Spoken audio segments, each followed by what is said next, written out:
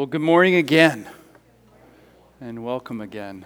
I'm so glad again to be here. It's good to see all your non-smiling masked faces. It's awesome. I'm so excited about it. Today we are finishing up this sermon series that we've been looking at for 5 weeks or so now, called Unstoppable. And in this series, we've been doing a bird's eye view of the book of Acts and seeing how the church 2,000 years ago was unstoppable because of Jesus and how it's unstoppable now, today, 2020, because of Jesus. Now next week we're going to launch into a sermon series on the Old Testament prophetic book called Habakkuk. Habakkuk. It's only 3 chapters, and right now some of you are going, Habahu? Exactly. Here's a challenge for any of you that have maybe a dog or a cat coming down the way, maybe a new pet. I want to challenge you to name it Habakkuk. I think it's a great name, and it'll confuse a lot of people. Even your pet, when you call it, it'll be like, what? I don't know what you're saying. But anyhow, in this series, what we're going to do is we're going to focus on this idea of when God doesn't. When God doesn't. So if you maybe decide to read this book, this short book, like I said, it's only 3 chapters in the Old Testament this afternoon, or maybe this week, or even as you'll see as we go through in the sermon series. The focus of the series, and really the focus of the book, is like Habakkuk, this prophet, is complaining to God. He's complaining to God, and he's questioning God. And ultimately, in this short book, we see God's goodness, and we see God's grace, and we see his perfect plans and his perfect purposes. Now, I hope you can see how that kind of intersects with our lives. Because if I've learned anything in being 45 years old over this span of my life, is I'm really good at complaining, and I'm really good at questioning God specifically. And guess what else I know? So are you. Okay, so my hope and my prayer is that this book is going to be beneficial to all of us. That in the midst of all of our complaining and in the midst of all of our questioning, God still stands on the throne, and he's a good and a gracious God. Amen? Amen. Well, before we get there, though, obviously we've got to finish this kind of unstoppable series. So what I want you to do now is I want you to turn to Acts chapter 17. If you have your Bibles, great. You could look on your smartphones or whatever device you have. We'll have it on here in the screens in a minute. But last week, we looked at Acts chapter 16, and we saw that Paul, the Apostle Paul, Timothy, Silas, and Luke, who wrote the book of Acts, ministered in a city called Philippi. And that's where we get the book of Philippians. So they leave Philippi, as we're going to see here in a little bit. They leave Philippi, and they travel to a port city in the Black Sea called Thessalonica. Thessalonica, it's still there today. You can look it up. So what I want to do is I want to read the first 9 chapters of Acts chapter 17, and that's 9 chapters. First 9 verses, we'll be here all day. First 9 verses of Acts chapter 17, and we're gonna spend some time there this morning. So here we go. After they passed through Amphipolis, there's another good pet name, and Apollonia, they came to Thessalonica, where there was a Jewish synagogue. As usual, Paul went into the synagogue, and on 3 Sabbath days, so essentially 3 weeks, he reasoned with them from the Scriptures, explaining and proving that it was necessary for the Messiah to suffer and rise from the dead. Paul said, "This Jesus I am proclaiming to you is the Messiah." Verse 4.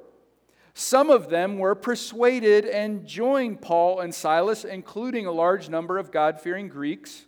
We talked about what that meant last week, God-fearing Greeks, as well as a number of the leading women. But the Jews became jealous, and they brought together some wicked men from the marketplace, formed a mob, and started a riot in the city, attacking Jason's house. Jason was this new convert to Christianity. That's where Paul and Silas were staying. So these rioters, these loony bin people, these wackos, go to Jason's house because they think Paul and Silas are there. When they did not find them, they dragged Jason and some of the other brothers before the city officials, shouting, "These men who have turned the world upside down have come here too, and Jason has welcomed them." They are all acting contrary to Caesar's decrees, saying that there is another king, Jesus. So we're not really going to talk about this, but what happened then, if you were in a city, if you were in a province that was part of the Roman Empire, Julius Caesar, the Roman emperor, that was your king. That was your Lord. That was your Messiah. So what these city officials are doing, what these upset Jewish folks are doing is they're going, hey, these people are actually saying Jesus is the king, and we know that's not true. The crowd and the city officials who heard these things were upset. After taking a security bond from Jason and the others, they released them. So essentially, Jason and the brothers bribed themselves out of prison is basically what happened there. We're not really going to talk about that at all either, but kind of an interesting little side note. Let me pray for us. God, thank you for your word, and thank you, God, that it changes lives, and it has changed all of our lives in here this morning. We pray, God, that you will do something this morning that only you can do. God, I pray that this series and even this morning has been challenging to us. That God, even though there just seems to be just craziness going on all around us, God, you're continuing to move, and your church continues to grow, and your church continues to thrive. Not only in New England and Connecticut, but all over the world. The church of Jesus Christ, the one that is founded on Scripture and the truth of Scripture and on the Trinity. The church that is founded on the blood of Jesus Christ, on His glorious resurrection. That church, Jesus, is unstoppable, and we thank you for that. So God, we pray for our church here this morning. Would you do an amazing work here, change lives? God, draw us closer to yourself. Jesus, humble us before you, we pray in your holy name. Amen. Have you ever experienced being in a place and you thought for a moment, and I've experienced this plenty of times in my life, and maybe you have as well, and hopefully this morning isn't one of those times. But have you ever had an experience or been in a place where you thought, I don't fit in here. Things seem a little upside down. I'm kind of right side up, and where I am is a little upside down, if you know what I mean. You see, for the Christian, as we live our lives, we should feel like that the world we're living in is upside down and confused. You see, that's one of the radical things that happens to us when we come to saving faith in Jesus Christ. When we look out at the world, we go, this isn't right. And I know what can make this right, and it's Jesus. You remember The Matrix? Some of you remember that movie. Some of you maybe have yet to see it because, I'm showing my age here a little bit. But it's that whole red pill, blue pill thing, right? You take the red pill or whatever pill it was, and you could finally see the world. Or you take the other pill and you just forget everything. It's kind of the idea here is when you come to faith in Jesus, all of a sudden the world makes sense. The broken, fallen world that we're living in makes perfect sense. You see, God created the world perfect, right? You know this as a Christian if you are one here this morning. God created the world perfect. And sin has destroyed that perfection and turned the world upside down. See, only Jesus, only the gospel can take this upside down world and your upside down life and turn it right side up, the way it should be. You see, as the church, as individual Christians, we're called to proclaim this right side up living to the world. You're called to live differently in the world that you're living in. Like Acts 1:8, we came back to this verse every single week because it's the hinge verse of the book of Acts. You will receive power when the Holy Spirit has come on you, and you will be my witnesses in Jerusalem, in Judea, and Samaria, and to the ends of the earth. Now, why would Jesus command that of us, and why would he command that of the disciples back then? Because he knew the world was broken. He knew the world was full of sin, and that's why he came. And he's like, I have the answer for this broken world, and it's found in me. You have the answer now. Now go and tell other people that need the answer. They need the solution. See, the Christians in the book of Acts followed Jesus' lead, and that's what made the church unstoppable, even with all of the persecution and all of the confusion that was facing them back then. There's nothing new under the earth, right? We have riots right now. I'm reading the news yesterday about all hell broke loose in Portland. For goodness sake, right? They had it back then. And what's the solution? Continue rioting, continue yelling, continue screaming, continuing to post stuff on Facebook or social media? What's the answer? Any of that? No. Y'all know the answer. It's Jesus. He's the only solution we have. And He's the only solution we need. See, He's what's changed the world. And He continues to change the world. Let's look a little bit closer here at Acts chapter 17. So as I mentioned a few moments ago, right, Paul and his crew, they're in Philippi. We talked about this last week, but this would have been like modern day Bulgaria, kind of Central Europe. And now they're traveling down to Thessalonica, which is modern day Greece, a place that I would love to go. And if you've ever been there, I'm jealous of you and I don't like you anymore, but that's fine. But the distance between the two, it wasn't that far. It was about 100 miles or so. I think 160 kilometers or something like that. But because of the rough terrain, going from Philippi to Thessalonica, it was about a 3-day journey. On horseback. If you were walking, it would take you about a week. So we have no idea how they traveled, but at some point, they arrive in Thessalonica, and they would have noticed, Paul would have noticed when he walked into Thessalonica, or even as he was approaching the city, he would have noticed this kind of thriving, heavily populated metropolitan city. Thessalonica was a vital city in the ancient world. And it was a vital city, as I said when I was reading the passage, because it was a port city. And it was a port city that led to the Black Sea. And if you had a port city in the ancient world, that meant trade. That meant travel. So this was a vital city back then for all of that good stuff. But for God, it was a vital city because it meant the spread of the gospel. And the hundreds, or thousands of people or hundreds of thousands of people that were in Thessalonica, they needed the gospel. And God knew that, so He planned for Paul and his crew to go there. Look again at verses 2 and 3. As usual, Paul went into the synagogue and on 3 Sabbath days reasoned with them from the Scriptures. So 3 weeks explaining and proving that it was necessary for the Messiah to rise or to suffer and to rise from the dead. This Jesus, he said, I am proclaiming to you, is the Messiah. He's the one you've been waiting for. So as I mentioned last week, if you heard last week's sermon or if you were here, Philippi, where they were last week, did not have enough Jewish men to have a synagogue. You remember me saying that, right? Now, they get to Thessalonica, and Paul found a synagogue. So apparently there were enough Jewish men, there were enough followers of the one true God, the Israelite God, to have a synagogue, to have a Jewish temple in Thessalonica. So as Paul's custom, the text says, when he got into a city, noticed that there was a synagogue, he would go into the synagogue and he would start preaching Jesus. He did this, it says in Thessalonica, for 3 consecutive Sabbath days.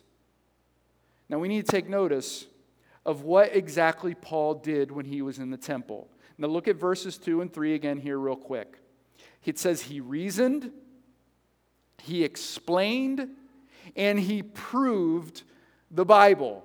Now I want to talk about these 3 things just for a few minutes. First, look at Luke wrote that Paul reasoned with them from the Scriptures. We've kind of lost this art as modern day Christians. See, the word reason there means that he engaged his listeners with the Bible with the hope that they would discover who Jesus is, who they are, and why they need Jesus.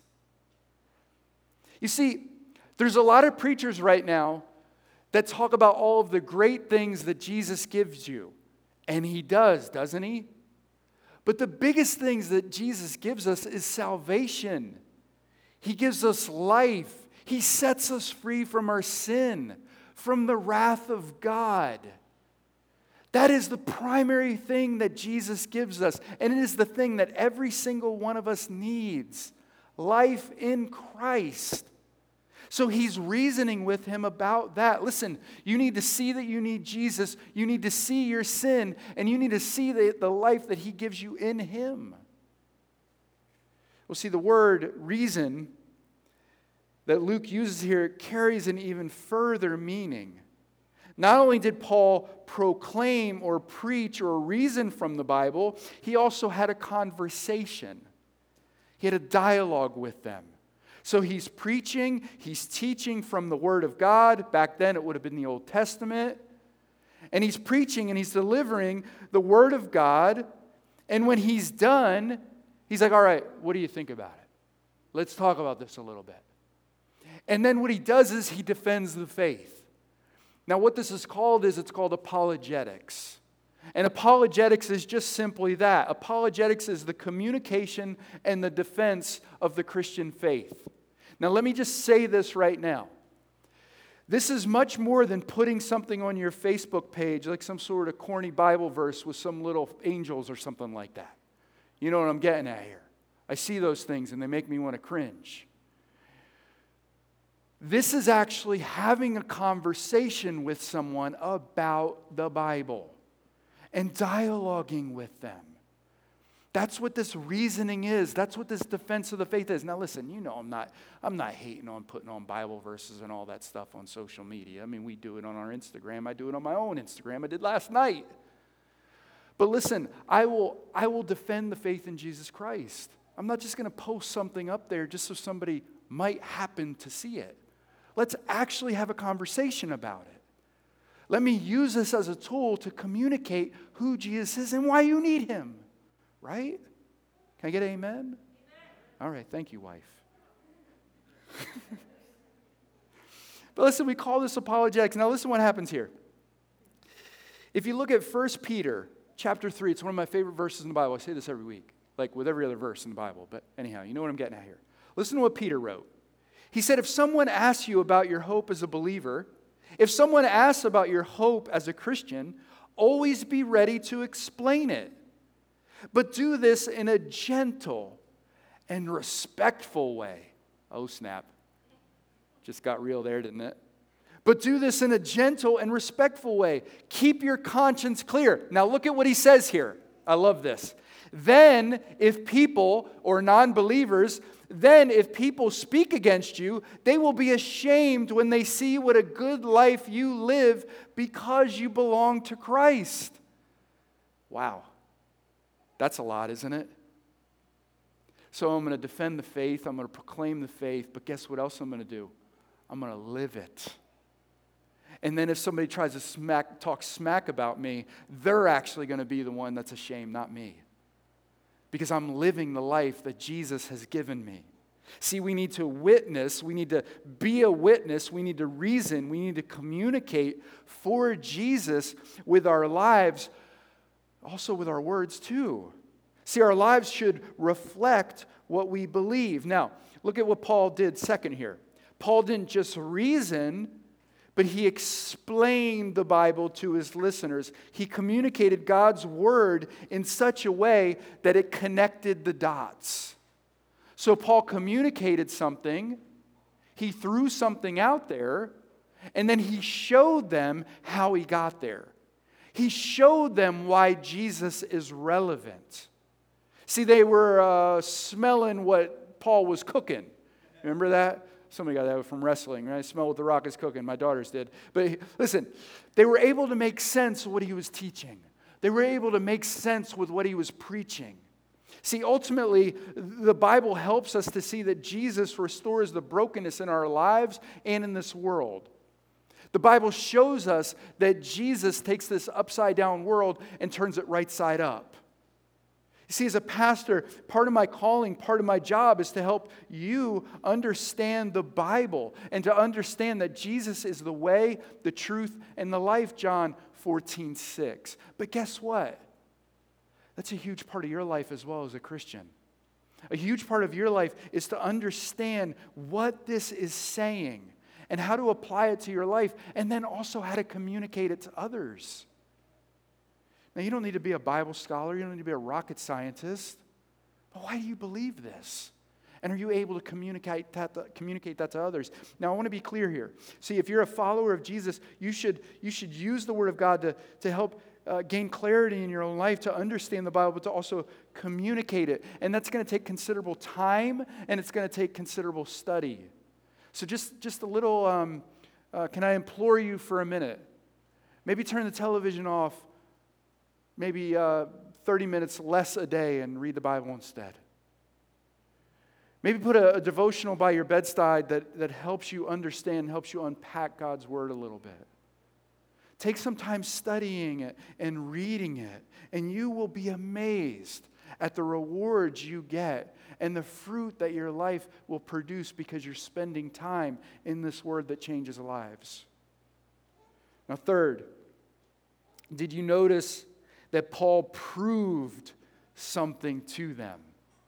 It said, as usual, Paul went into the synagogue and on 3 Sabbath days reasoned with them from the Scriptures. He explained to them and proved to them it was necessary for the Messiah to suffer and to rise from the dead. Listen, if we are not communicating Jesus Christ died on the cross for our sins and He rose from the dead 3 days later, giving us life, both now and for eternity, we're not pointing anybody to anything other than some self-help nonsense. The reason that makes Christianity so radically different is that the God that we're following, the God that we're serving, died. He died. And He died for us. See, every other religion, their follower died. But not for them, not for their followers. They died, those other gods died because, well, they died. And their time was up. But our God is so radically different that not only did He die for us, He rose from the dead. That's what makes this Christianity thing so radically different. I can't stand those bumper stickers, you know what I'm talking about. And they get all the little signs. Essentially, all roads point to one. No. Yo, don't confuse your dead God with my God who's living and reigning for all eternity. Amen? So He proved. That means that Paul carefully and thoughtfully answered the questions that were asked of him. Sometimes you're not going to have the answers to questions. Sometimes people are going to stump you. That's okay. Rather than making something up, say to them, listen, just give me a day or so, give me a few hours, let me read the Bible a little bit, maybe talk to my pastor, and I'm going to come back and I'm going to get an answer for you. Sometimes you're going to have the answer right away, and God's going to press something on your heart, and you're going to be like, wham, take that, sucker, right? And you're going to prove it to them because God's going to give you the answer in that moment. See, He responds to the objections, and He demonstrated with His life, again, with how He was living, and with His words, the validity of the gospel, the validity and the goodness of Jesus. See, ultimately, what we know, though, is, right, God is the one that changes hearts and minds. We can point someone to Jesus, we can give them the answers, but at the end of the day, it's going to be God that's going to break them. And it's going to be God that's going to show them the way, the truth, and the life. See, we can live in such a way, though. We can live in such a way that when people see us, when our friends see us, when our family members see us, when people just out and about see us, they go, wow, she's different. She has some sort of joy. She has something coming out of her, and I want that. He just seems to deal with the problems of life and the stress of his family and just the stress of his job. He just seems to deal with that a little bit differently. I wonder what he's taken. I want some of that. And that'll happen. It happens. When you start living differently and living for Jesus moment by moment, people will go, there's something different there. I've noticed it. I've noticed it with some of you recently. Now notice what occurred in Thessalonica, verse 4. Some of them were persuaded and joined Paul and Silas, including a large number of God-fearing Greeks as well as a number of the leading women. That these God-fearing Greeks, remember from last week, these God-fearing Greeks were Gentiles, non-Jewish people that converted to Judaism. That's what God-fearers means. Now, there's leading women in the town. I love this, that the New Testament shows that women have value. Christianity has done more for women than any other movement in history ever has and ever will. This is 2,000 years ago in a very patriarchal society, and Luke makes it a point to go, guess what? These God-fearing Greeks converted, and guess what? So did leading women in the city. That's there for a reason. And it's there because Christianity sets all people free, not just men free, but women as well. Not just whites free, but blacks as well. The gospel has that kind of power. It sets captives free, regardless of your gender and regardless of the color of your skin and regardless of the socioeconomic background you have. It sets captives free. Now, no doubt Paul and his missionary team would have celebrated those new lives in Christ. Now, like Philippi, this new church is established. You can read Paul writing to this new church later, 1st and 2nd Thessalonians, two incredible epistles, two incredible letters that Paul wrote.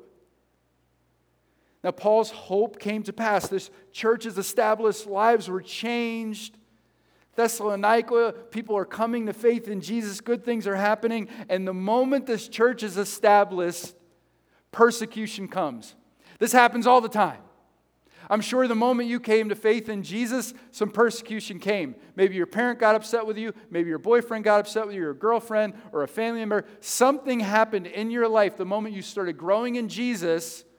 You hit a wall. And things kind of went sideways. That's what happens here. But the Jews became jealous, and they brought together some wicked men from the marketplace. Your translation might say, wicked men from the rabble. I love that translation. But the Jews became jealous, and they brought together some wicked men from the marketplace, formed a mob, and started a riot in the city. Now, jealous here does not mean that the Jewish leaders were upset with Paul and his friends because all of a sudden now they're popular and the Jewish leaders weren't. This wasn't some sort of Regina George action from Mean Girls. Few of you knew that. Okay. My girls are like, I can't believe he just brought up Mean Girls. If you've never seen it, watch it. It's fun. Anyhow, see, but their jealousy here is much worse than that. It's not just this petty jealousy. It's actually, they believed that Paul was a heretic. They believed that he was a false teacher. See, for them, the Messiah would not suffer and die on the cross. That just sounds stupid. Why would the Messiah, why would the Lord, why would the King die on a cross? They thought it was blasphemy. Paul would later write, so when we preach that Christ was crucified, this is in 1 Corinthians 1, so when we preach that Christ was crucified, the Jews are offended, and the Gentiles say it's all nonsense. Kind of happens today, doesn't it? You believe a God that died on a cross and rose from the dead? That's nonsense. See, Paul at some point kind of leaves the riot. We don't really know what happened here. It's not really discussed, but these Israelite leaders go to Jason's house, and as I mentioned when I was reading the passage, Jason is this new convert. There are other brothers there, other people that committed their lives to Jesus in Thessalonica. They go there with the intent of grabbing Paul and his team, Silas and whoever else was there. They ring the doorbell, ding dong. The door opens, and it's just Jason. And they're like, well, if we can't get Paul and Silas, we'll get this guy. Pull him out of his house along with some of the brothers. They take him before the city officials and they start shouting, these men who have turned the world upside down have come here too. And Jason has welcomed them. I love that. I mean, not the arrest, obviously, but I love what the mob said. See, word was spreading in the Roman Empire that these Christians were turning the world upside down. They're doing things that we don't like. See, they disrupted the social and religious norms of the day. They were reasoning and explaining and proving the gospel. These Christians, just a few of them, were world changers. You are turning the world upside down with what you're saying. We need some more world changers. We need some more neighborhood changers. We need some more family chambers. Chambers, that would have been weird. But we need some more town changers. The world is a mess. We need Jesus, the only one who can right every wrong and set every sinner free. See, like Paul, like the early church, we need to understand. We need to understand that the world we're living in isn't bad. God created this. Sin broke this. And the only thing that can redeem and fix this is Jesus Christ. See, sin disrupted everything. God created the world right side up. And then sin turned it upside down. And then Jesus came to turn it back right side up. That's what's going on here. See, the sinner looks out at the world just like you did before you came to faith. Look out at the world and go, this is my home. You come to faith in Jesus and you go, oh, this is my home anymore.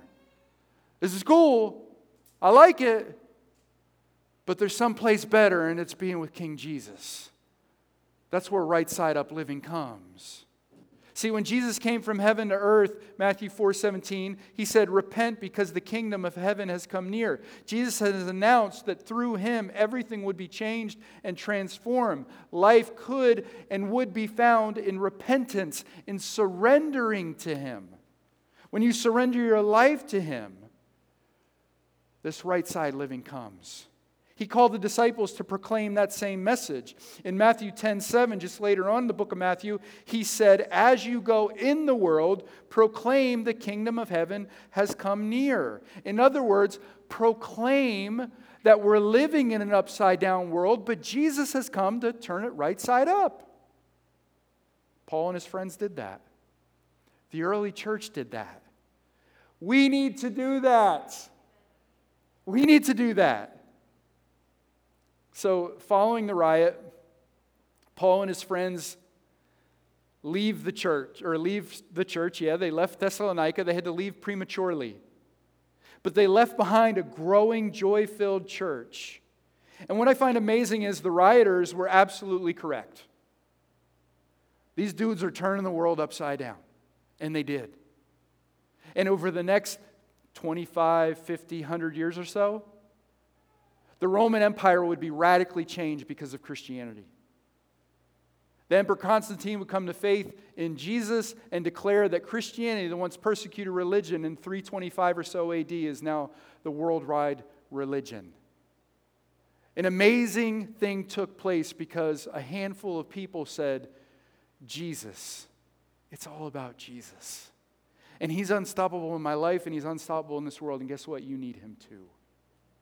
So if you're a Jesus follower, what I want to do is I want to just challenge you for a minute. You're living in this upside down world. But you shouldn't be content with all of the people around you that are living in the upside. See, you're living, in this upside down world, but your head, your heart have been changed. You know that you're living in this weird kind of in-between time. You see the world as it should be, but you're living in this upside. You need to help people. You need to communicate with people. You need to show them. You need to explain to them. You need to prove to them. There's a way to see the world as I see it. There's a way to be set free from your sins, and it's found in Jesus Christ. See, so many people around us need their lives changed. And like the Thessalonians, they need Jesus. They need to know what right side up living looks and feels like. See, you've heard me say this before, I'm going to say it again, but God has placed people in your life for a reason. God has placed people in your life for a reason. They might think you're a little odd right now as you're following Jesus. They might think your beliefs are weird. They might think church is boring. I get it. I've been to some boring churches. We've been a little boring here sometimes. Sorry for that. I get it. But the truth has set you free. The truth has set me free, John 8:32. And people they need to hear that. See, we need to take heart. See, we're living the right side up life. And the world needs what we have. The world needs to find their hope in God. They need Jesus. And guess what? They need you. You have your world, right? You have your sphere of influence. You have your friends. You have your family. That's your world. And the people in your world need you. They need your influence. They need you to advance the gospel, the kingdom of God in their lives. See, the gospel will always prevail. The church will always be unstoppable because of faithful followers like you. Faithful followers that say, Jesus matters. And my friends and my family need Jesus. And I'm going to share His goodness and grace with them. Amen? So that's the kind of church we want to have here. A church that is unstoppable, not because we have a great band, not because, we preach the Bible, not because we have this, that, and the other thing. We want the church here to be unstoppable because of Jesus. That's why we're here. And that's what it is all about. Amen? Amen. Why don't you stand with me? Let me pray for a moment. We're going to sing one more song here and get out of here.